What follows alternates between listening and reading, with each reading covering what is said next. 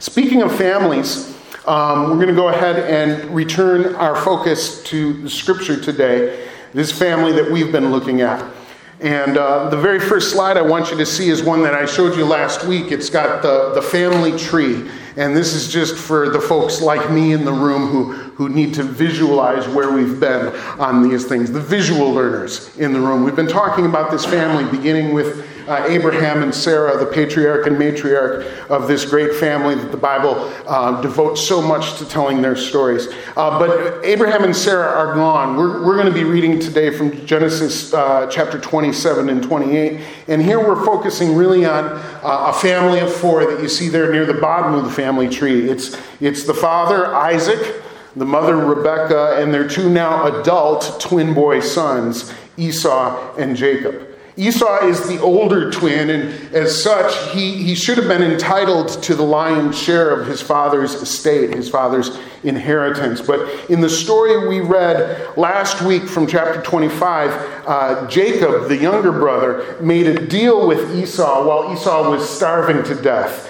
And Jacob cheated Esau out of his inheritance. And we're all here aghast at Jacob's complete lack of ethics, his complete lack of morality. He's a pretty naughty kid. But the Bible actually says there's a theological problem with that story. And the theological problem is that Esau didn't value the promises that God had made to his family. Esau, weakened as he was willing to sell what God had in mind for him, in store for him. And the Bible says that was a real problem with that story. The other thing we need to know about this family of four is an issue that I just kind of glossed over last week in the text, but it's going to become very important to what we read today. And the issue is this. This is a family with deep, deep division and dysfunction.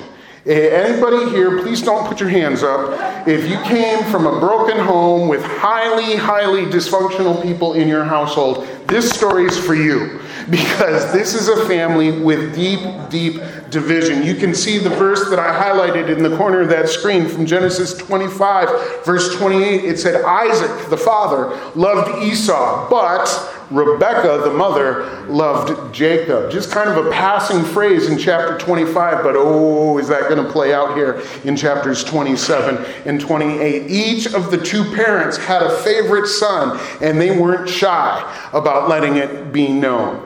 Genesis chapter 27, then, is one of the most famous stories about this deeply, deeply dysfunctional family, but actually, we're not going to take the time to read it together today. You might already know the story, but I'm just going to summarize it for you, because the meat of what I want us to go through today is in chapter 28. So a quick summary of Genesis chapter 27 as you continue to look at the family tree there. In the ancient world, it would have been common for a father to gather all of his children together near the end of the father's life so that he could pronounce a blessing over each one of them. We've already been talking about blessings today, right? In the ancient world, blessings and curses were very, very important things. And those words had meaning and significance to people. And so it was common that a father, as he approached the end of his days, would gather all of his children together in one place and speak a word of blessing over each one of them. And just as with the financial inheritance that we already talked about, it would have been common or expected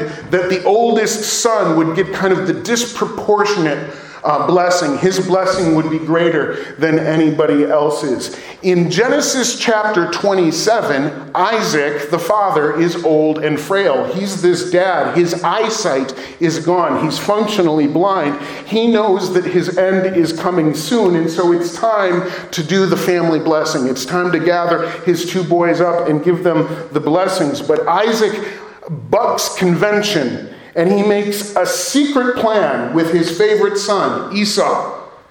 He makes a plan that he can give Esau his blessing when no one else is around.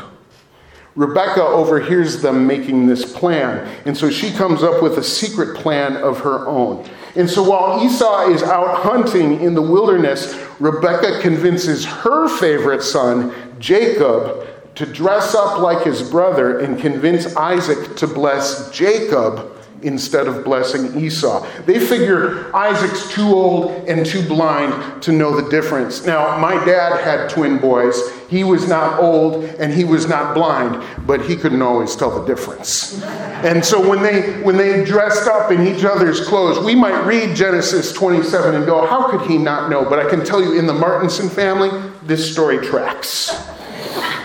Rebekah's plan works, and Isaac ends up blessing Jacob in disguise when he thought he was blessing Esau. And when Esau finds out about it, he's furious. You can't take a blessing back. There's no backsies on blessings in the Bible. Once they go out, they're good. And Isaac says, hey, not a whole lot I can do about it. So Esau is furious. He says, first you stole my inheritance from me, and now you stole my blessing from me. He says he's mad enough to kill his brother Jacob. And so Rebekah, who loves Jacob so much, she comes up with a new plan.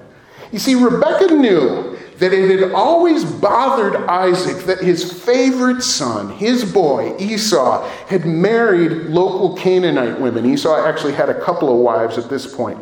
You see, Isaac wanted Esau to find a wife from their clan, from the extended family, just as you might recall Isaac himself had done. But Esau didn't do that. He had taken women from the local tribes to be his wives.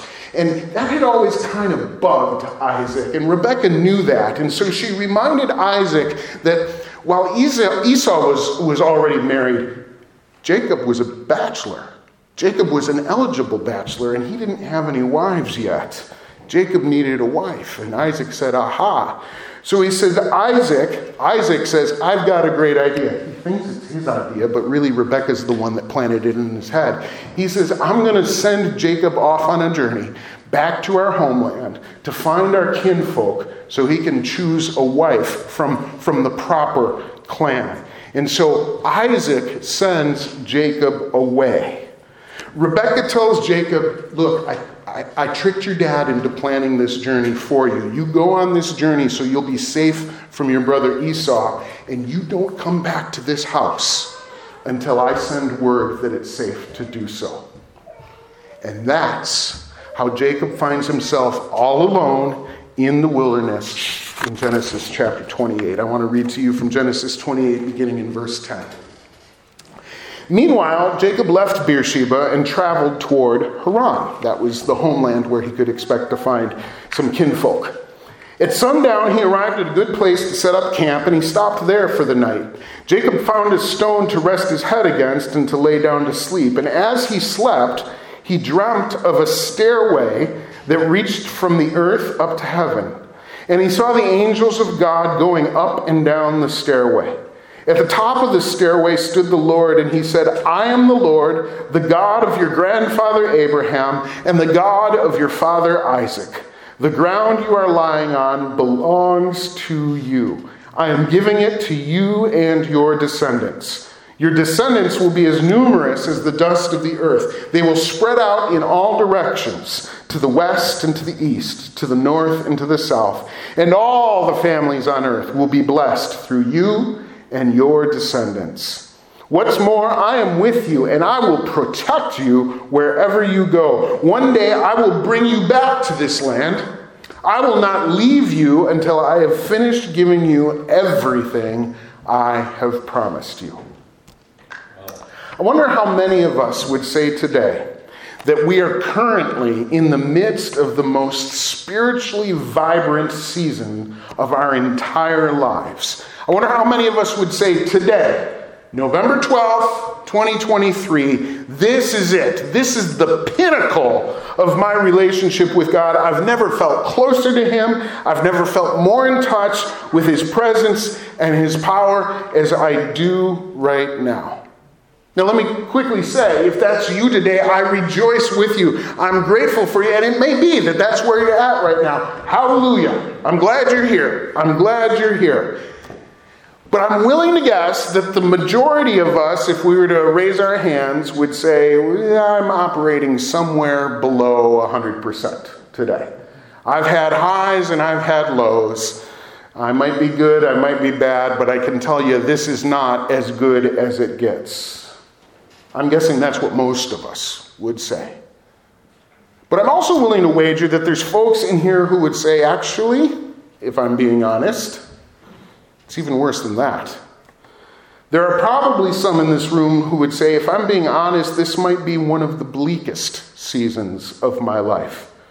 Because it's been a long, long time since I've actually felt like God was fighting for me. God feels distant, and I feel forgotten and abandoned. Spiritually speaking, I feel like I'm all alone in the wilderness. You don't have to show your hands, but I'll bet that those words speak, at least in part, to a portion of us in this room today. And I want to be very, very quick to tell you today, if that's you, if you resonate with what I've just said, I'm glad you're here. I'm really glad you're here. Because I think the Holy Spirit wanted you to hear this story from Genesis chapter 28 today.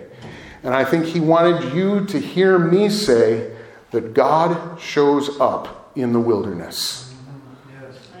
God shows up in the wilderness. Go ahead and put that on the screen for me, Robert.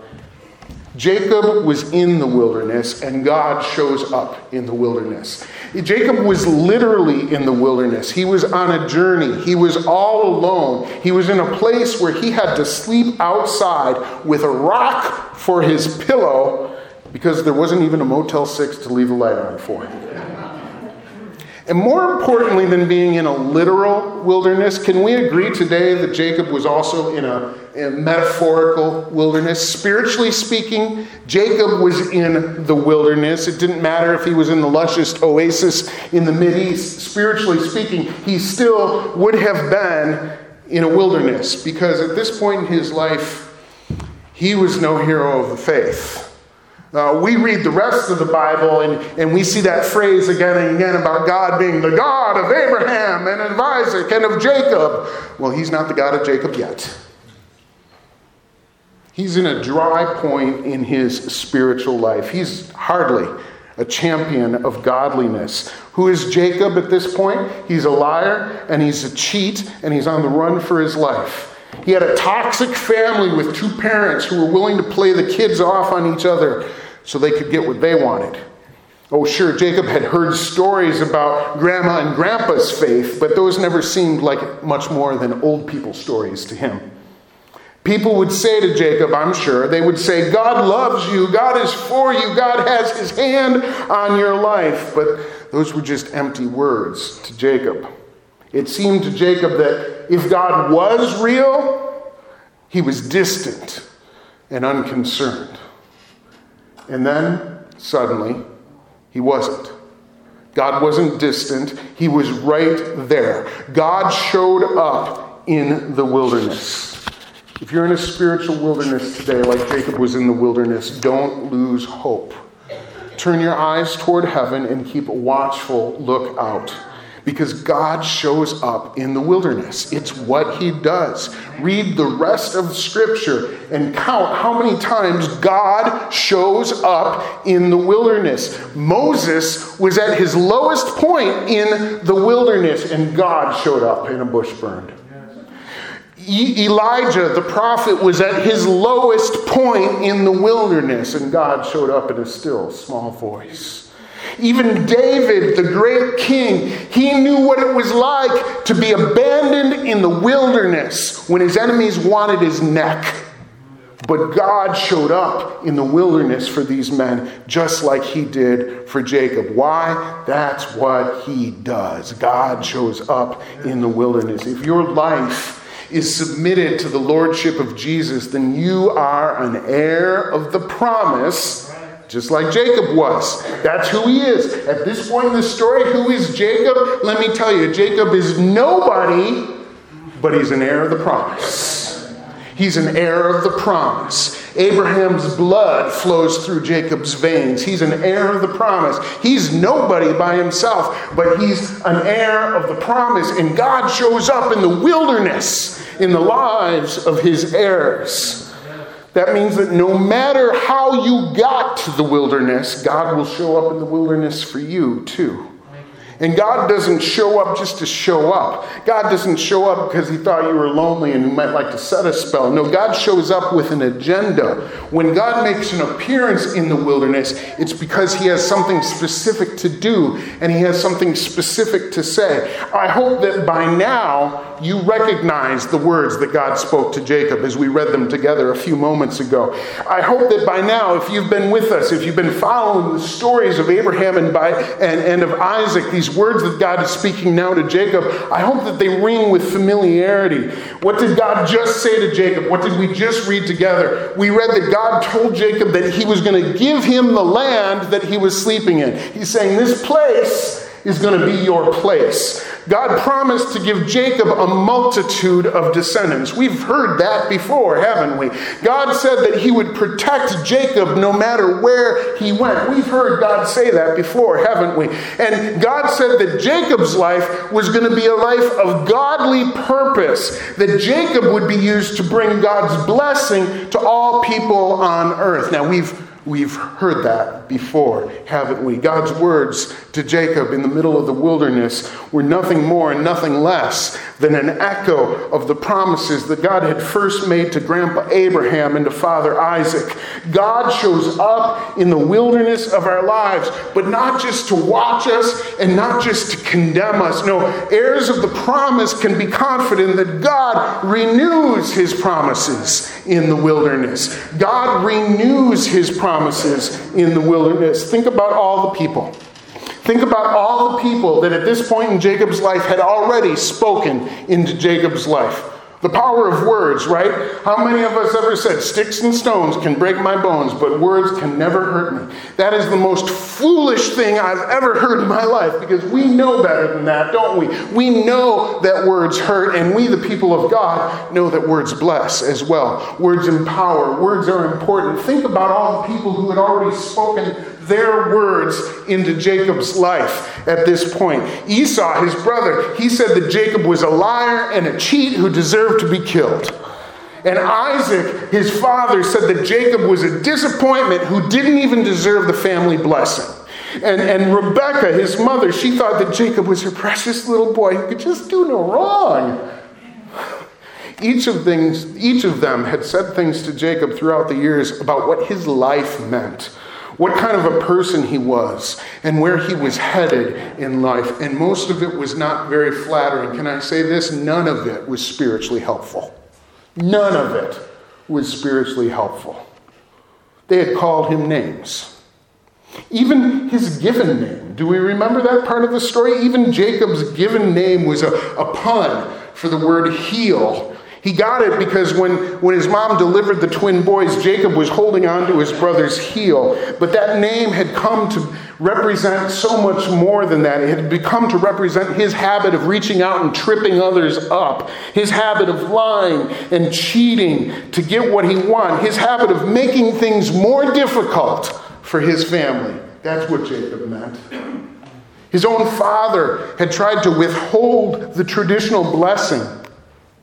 The traditional family blessing, Isaac wanted to withhold it from Jacob. Apparently, Isaac, even in his old age, couldn't bring himself to say something nice about his own son. And even Jacob's mother, even Rebekah, the one person in the family who supposedly loved him, the best thing she could say at this point was, you know what, son, you better run away from home because I don't think anybody can fix the mess you've made. That's what love looked like in Jacob's home. You better run away because I don't think anybody can fix the mess you've made. Have you heard words like that in your own life? Have you heard words that blame and ridicule and belittle? Have you heard words that discourage and threaten and destroy? Because those were the words that were being spoken into Jacob's life. But God had something different to say. And where did he choose to say it? Oh, he said it in the wilderness. He chose the wilderness as the place when he was going to have his word on Jacob's life.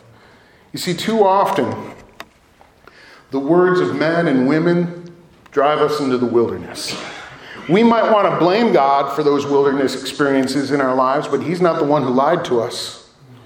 It's not his voice that called you worthless and useless. Never has God said, you've made too big of a mess, nothing can be done, you better run away. No, if you find yourself in a wilderness, I'm willing to bet you've been driven there by the lies of your enemy, not by the promises of God. But take heart, because God shows up in the wilderness. And he speaks his promises over his people. Where? In the wilderness. Do you want to know who you are to him? Perhaps the wilderness is the perfect place to find out. Have you lost sight of your God-given purpose? Take heart. The wilderness is the ideal location to be reminded. See, church, we should not disparage the wilderness seasons of our lives, because God is using them to shape us, to form us, and to prepare us for the life that he created us to live. Who could know better how important it is to be fed other than the hungry wilderness traveler? Who better understands the importance of water to a thirsty throat than the one who has slept in the dryness of the desert? Who better to listen to God's voice than the one who has yearned to hear it again and again in the silence of the barren countryside? Oh, it might seem like the wilderness is the place where God is silent and his promises have run out, but don't fall for that lie. It was in the wilderness that God gave his people the law through Moses as he led them by a pillar of fire. It was in the wilderness that John the Baptist proclaimed the words of God to a generation in need of repentance. And it was in the wilderness that God sent angels to minister even to Jesus himself after 40 days of fasting and spiritual wrestling match with Satan. The wilderness does not mark the end of God's promises. The wilderness is only the beginning. Let's hear the end of the story.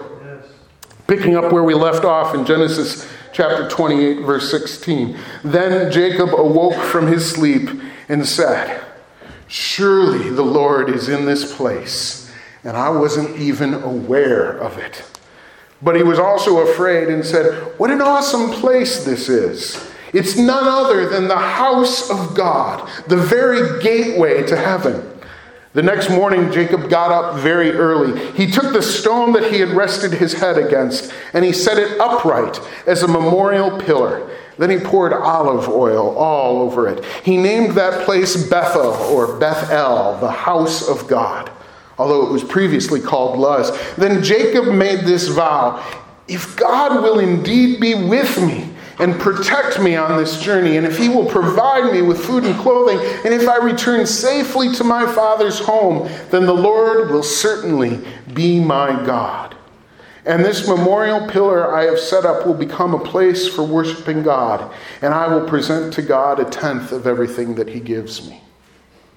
Can I clarify part of what Jacob said there? I think we heard him in the English say, well, if God does all of these things, then I will do that. Jacob isn't setting a condition saying, well, I guess God, if you do the following things, if you give me $1 million and the job I want, and I get to go on a date with that really good looking person, right, then I guess I'll give you thanks. That's not what Jacob is saying here. Jacob is recognizing the word. He's not saying anything God hasn't already said. God has spoken these promises over Jacob, and Jacob's saying, well, if that's the case, what could I possibly do but worship you? What could I possibly do but serve you? Jacob's not giving conditions for his faith or for his commitment. He's responding to the word of God. This is a turning point in Jacob's spiritual life. Because prior to this point, it seems to me that Jacob was not a highly religious man. As we said, he, I'm sure, knew about the faith and the commitment that Grandpa Abraham and Grandma Sarah had had. And he knew that his dad, Isaac, had also made a commitment to God, although there's not a lot of evidence to suggest that Isaac was extremely devout. But Jacob wasn't committed to his faith at all. For him, I think religion was something that the elders in the family took seriously, but he just hadn't made up his mind yet until the wilderness. In the wilderness, God showed up and declared his promises over Jacob's life. And Jacob took note. Jacob says, I thought this was just a wilderness rest stop on my journey. But this is God's house. Who'd have thunk it? Jacob says. Who would have believed that I could have found God here? And not just that I found him, but he's got a staircase here. This is his house. But he has mixed feelings about that, doesn't he? He's in awe, but he's also afraid. But he decides to mark the spot with a memorial stone because this is not going to be Jacob's last journey through the wilderness, either literally or metaphorically. He'll come back this way again, and when he does, he'll remember, this is God's house. This is God's house. And in God's house, Jacob takes stock of God's words, and in essence, he says, well, if what God has said is true, then there's really nothing I can do but to serve him. Does that sound like your moment of faith as well? If what God has said is true, what else could I do? What else could I do? If God's word is true, how could I do anything but to serve him? The wilderness encounter is the moment when Jacob commits his life to God for the very first time. And God wants to make sure Jacob never forgets it. Write this in your notes. God puts landmarks in the wilderness. God puts landmarks in the wilderness. The wilderness is not a place to escape from and forget. Wilderness seasons in our lives can be painful, but by the grace of God, they can also be purposeful. God wants us to remember the wilderness. God wants us to remember the clarity and the conviction with which we first chose to serve him. Never, ever leave the wilderness without first asking for God's help in putting up a landmark. Make an altar in the wilderness. Erect a memorial. The wilderness has meaning in your life, and chances are, just like Jacob, you're not there for the last time. The altars that God helps you build in the wilderness stand as reminders to you and to your heirs, reminders of God's promises. Build an altar with God's help in the wilderness. Well, how do we do that? How do we build an altar in the wilderness?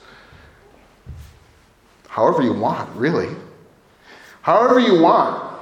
Jacob literally took a rock, stood it up on end, and poured some olive oil over it. If he'd had tomato and mozzarella, he could have made a fine caprese salad.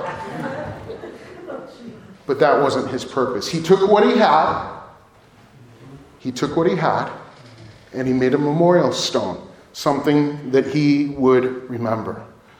So how do you want to make an altar? Well, maybe it is a physical object. I was talking to a member of our church family on the phone this week who was telling me about the house that they had bought several years ago. She said, I always wanted a gazebo. And we were looking for a new house. We found one in our budget that had a gazebo in the backyard. She said, every day I sit on my porch and I pray and I look at my gazebo and it reminds me that God hears our prayers. Could God take a backyard ornament and use it as an altar in your life? Every time I see it, I remember that God hears our prayers. Maybe it's not a physical object. Maybe it's a verse that you stand on. I remember a wilderness period in my life when I was a college student. Things were dry. I was depressed and disappointed. And I opened the Bible and I read from the book of Isaiah, chapter 30, verse 15. It said, in repentance and rest is your salvation. In quietness and trust is in your strength. See, I thought my life was in my hands, and I was frustrated that things weren't working out too well. I was trying to be as busy as I could, do as much work as I could, because I thought it was up to me. And God gave me one verse to stand on. He said, Dan, slow down. In repentance and rest is your salvation. In quietness and trust is your strength. It's a teeny tiny verse in the middle of the book of Isaiah. I can't say that I happen upon it as often as John 3:16. But when I do, it's a memorial for me. It's an altar for me. It's a landmark that reminds me. So maybe you've got a verse. Maybe it's a song. Pick a favorite song. I was having a conversation a couple years ago with a pastor friend of mine who was going through a very, very difficult time. And he'd said that he had heard on the radio several times in a row the song, "He's been faithful, faithful indeed." And he heard that song and he said, every time I hear that song, I'm reminded, no matter how bad it seems right now, God is faithful. And so years beyond his wilderness experience, he's still got an altar. He's still got a memorial. He's still got a landmark to remind him, oh, God is faithful. God is faithful. Maybe it's a physical object. Maybe it's a verse. Maybe it's song. Maybe it's an entry in your journal. Maybe it's something that you read again and again. Maybe it's a note on your computer monitor or on your Bible's front cover or on your refrigerator's front cover. You want to remember something, put it in the one you open the most often. Thank you. Whatever you do, ask for God's help in designing a landmark that will last throughout the generations, because that's what God does. Don't disparage the wilderness. Don't disparage the wilderness. That's where God speaks his promises. That's where God helps us put landmarks. That's where he helps us put altars that will tell the story of his goodness and his faithfulness and his promises to 1,000 generations. Because when you pass this way again, you'll remember. I'm going to ask the worship team to come up, and they're going to help close us with a song today. And I want to do this specifically because as you consider where are the landmarks in your spiritual life? Where are they? What are the stones like Jacob had, anointed with oil?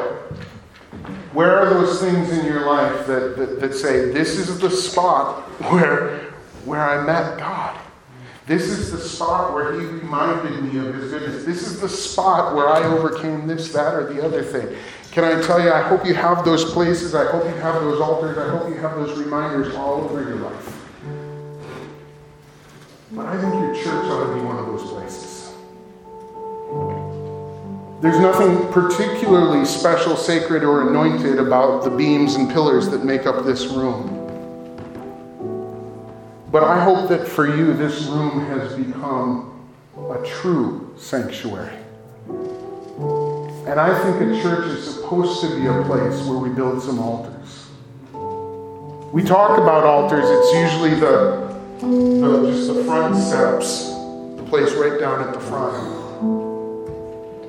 We don't have particularly fancy altars in this room, but sometimes we come and we gather for prayer right here.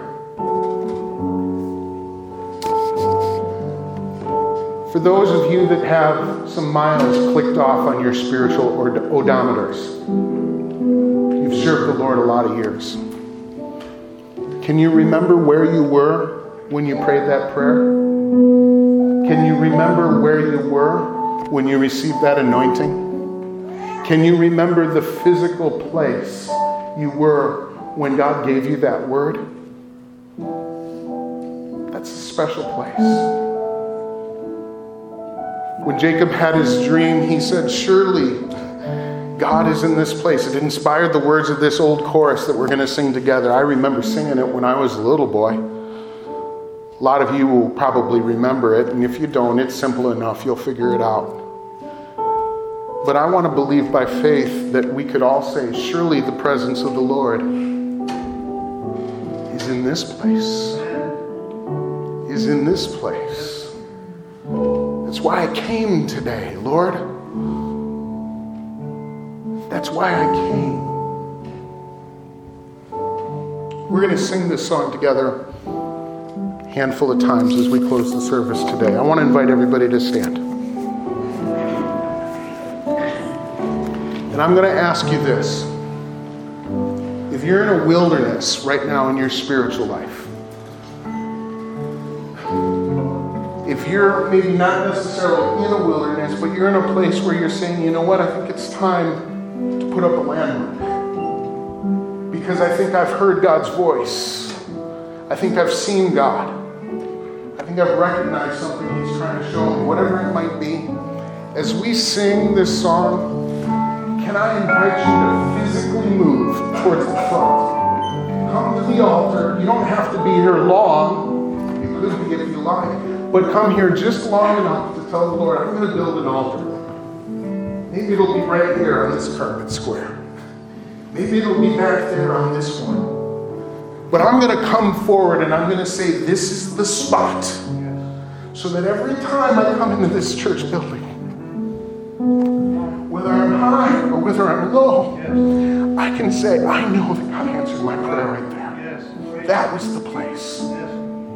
I think there's a few people in this room that need to do that today. And I want to give you time. So church, we're going to sing.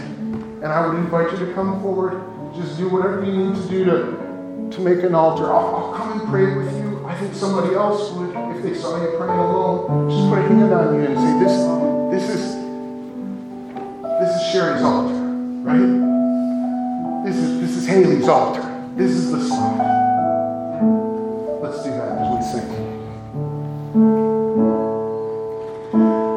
Surely the presence of the Lord is in this place. I can feel His mighty power and His grace.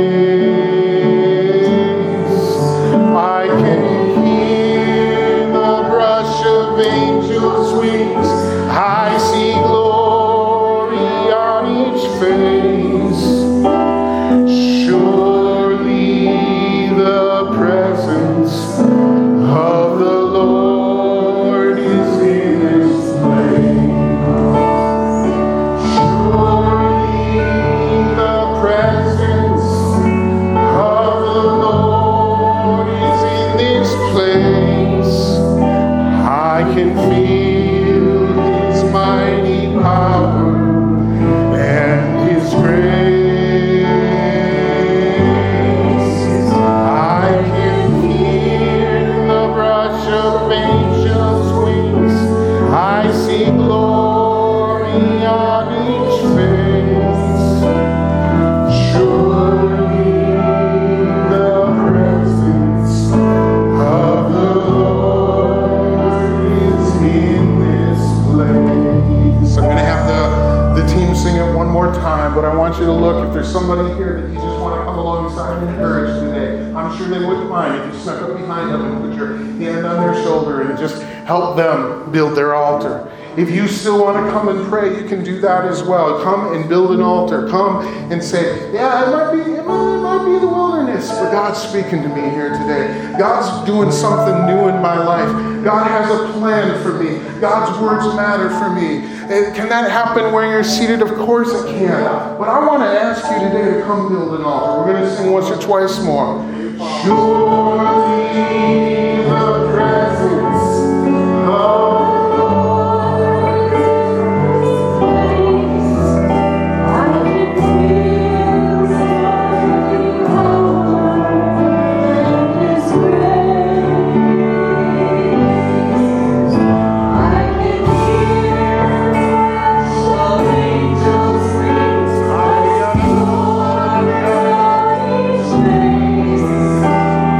Surely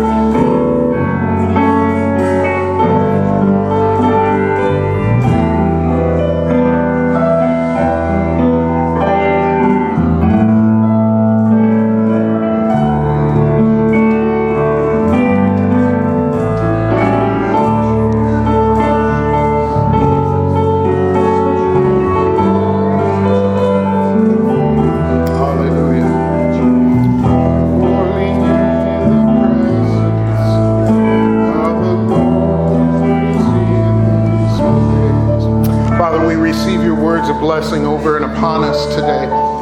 We recognize, Lord, that whether in times of plenty or in wilderness seasons, God is present. And I pray, Lord, that your presence would be known. I pray, God, that you would show up for us in ways that we recognize, in ways that renew and strengthen us. I thank you, Lord, for a people who are a hungry and a thirsty wilderness people. Lord, our legacy is not only on the mountaintop, it's found in the wilderness as well. And so meet with us here, we pray.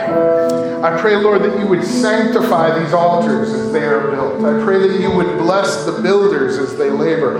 I pray, Lord, that you would encourage the discouraged, that you would heal the brokenhearted, and that you would come with your power.